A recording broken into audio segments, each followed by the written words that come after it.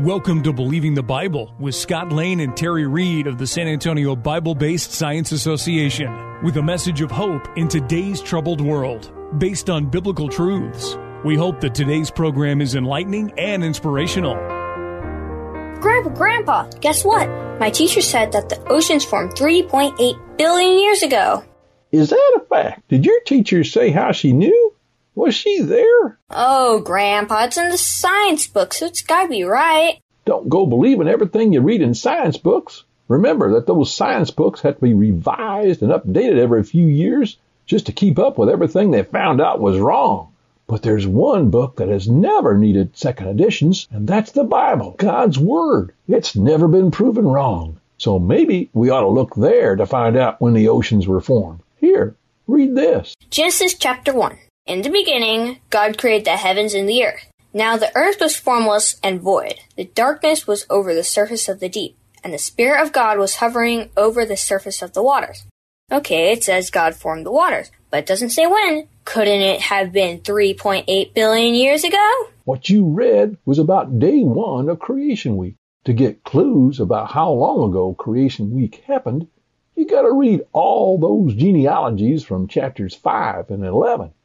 From there, you got to read all that Moses wrote on the times the Israelites were in Egypt, and then go to the book of Judges to find out how long Israel carried on till they got their first king. From there, you can count up the reigns of all the different kings. Then there's the times between the last king and the birth of Christ. When you count it all up, you come up with about 6,000 years or so, not billions. But can you scientifically prove that? Like in a laboratory? No, but neither can your teacher. However, since your teacher has been forced to teach about the concept of slow and gradual changes, or uniformitarianism, to explain how everything we see came about, you can use their own scientific methods to prove that the ocean can't be as old as she says it is. How do I do that? For one, you can point out that the ocean has a measurable saltiness, and it's getting saltier all the time. By checking the rate of increase in salt, you find out that the ocean cannot be more than 62 million years old. So, when their own so-called science gives obviously wrong answers, you ought to switch to a totally reliable source of information, such as the Bible, and that's a fact. Welcome to Believing the Bible. This is Scott Lane with Dr. Carl Williams, Terry Reed, and Ed Salzadell, all directors at the San Antonio Bible-Based Science Association. We are here to reassure you can believe the Bible from the very first verse. Carl, thank you again for a great skit to kick off our discussion. In the pre-production meeting, you went over the couple of theories that the secularists have about the age of the oceans. They believe that nearly 3.8 billion years ago, temperatures on Earth cooled below 100 degrees Celsius for the first time, allowing water, which existed on the planet in gaseous form, to condense into rain and collect planet's surface, according to the American Museum of Natural History. Now, one of the problems with this is it does some kind of hazy math, thinking that there would be enough water that hadn't boiled off from the Earth being a Hadean or molten blob, which not all mathematics agree with. They have two theories or hypotheses. One is oceans formed about 3,800 million years ago. They get this idea from sedimentary rocks called banded iron formation, which they think provides truth for that the surface water was indeed stable at 3,800 million years. However, no boundary condition can be defined by this layer. Simply put, there's no way to determine if this layer was deposited in the first ocean on Earth. Their second hypothesis, the oceans formed much earlier, at least 4,200 million years ago.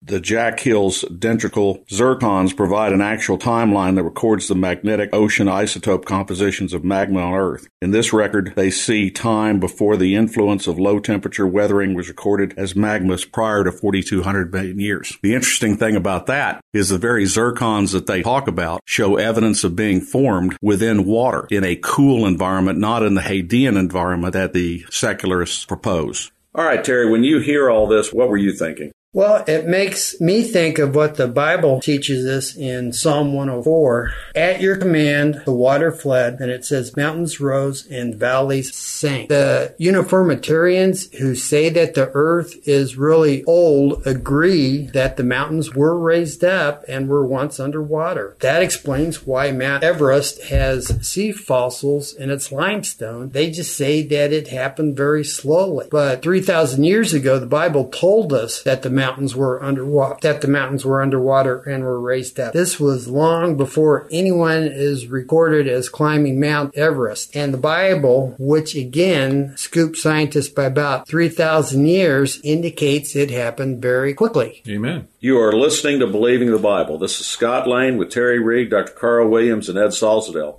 If you would like to learn more, go to sabsa.org. That is SABBSA.org. Our topic today is Age of the Oceans, which from a secular viewpoint, they have some agreement that is about 3.8 to 4.2 billion years old for the age of our oceans. And they believe that the earth was originally a molten ball and that the water eventually came out of both existing water vapor and comet water. Both the science and the Bible tell a different story. One of the problems with our water coming out of comet water is about 50% of the water we find that are in comets is deuterium. Not the water that we find on the surface of the earth, but a very different water. Heavy water. Heavy water. And so if we were bombarded with comets, we should see at least a large portion of deuterium, which we do not see. A second problem with this is we find deep buried zircons in Precambrian rock, which show that they were formed in water. This does not fit with the Hadean idea of a molten earth, but it does fit with the biblical narrative. The biblical narrative says that everything initially was water, that the earth was formed out of water. And so these zircons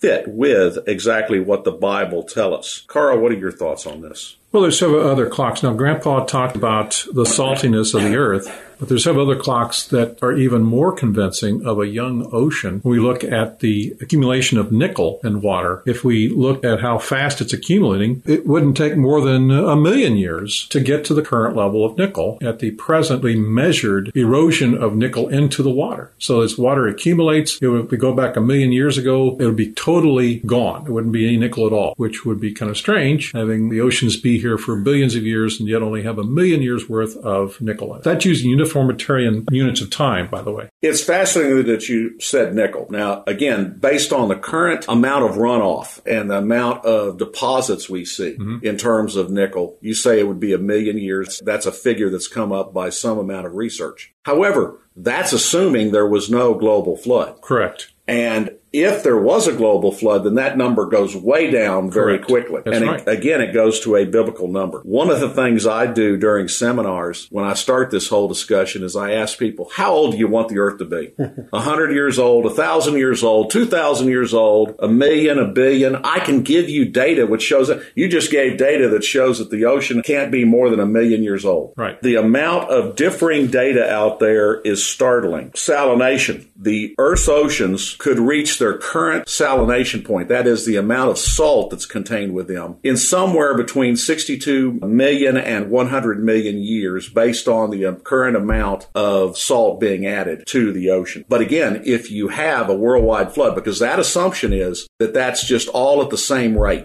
But if you have a worldwide flood, that comes down to a 6,000 to 10,000 year old figure, which agrees with the Bible. Aluminum. The amount of aluminum that we find in our oceans and on the ocean floors could have all gotten there in the last 100 years. I always find that one fascinating because I think we have pretty good data to show the Earth is older than 100 years old. I quit throwing those cans in the water.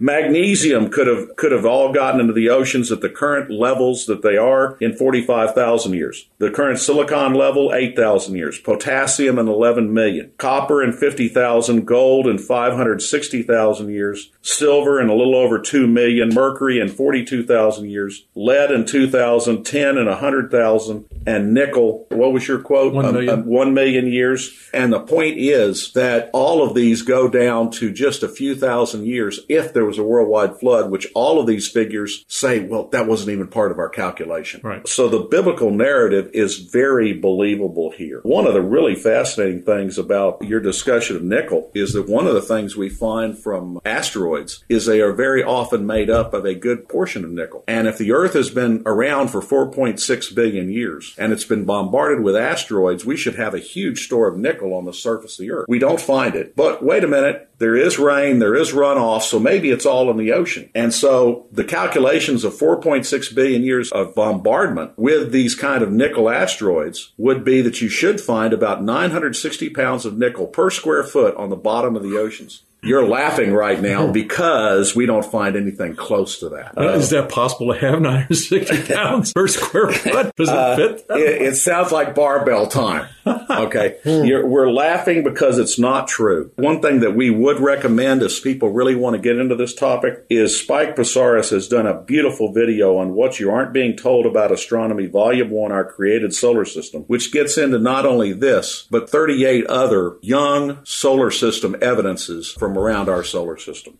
Information for creation events in our area are on our website's calendar page. For more information or to schedule a presentation, go to sabsa.org or call 210-599-7240. When you go to our website, you can click on a link to our newsletter. Our website has a link for contact information on which you can order our newsletter to be emailed to you, or you can call us. Also go to whyshouldyoubelieve.com. That is Terry's website containing articles looking at current day issues from a biblical perspective. SABSA meets the second Tuesday of each month at 7 p.m. We are now meeting at Faith Lutheran Church just south of the corner of Jones Maltzberger and Thousand Oaks. There you will find biblical apologetics and creation science teaching found nowhere else in Bexar County, as well as the availability of books and videos on these important subjects. If you missed any part of this show, you can listen to this show anytime by going to the AM 630 KSLR, the Word in South Texas website. Click on KSLR Podcast, scroll down until you find Believing the Bible. Please join us again next Saturday for Believing the Bible. I'm Scott Lane, and for Terry Reed, Dr. Carl Williams, and Ed Salzadell, thanks for listening, and we hope you found today a reason to believe the Bible.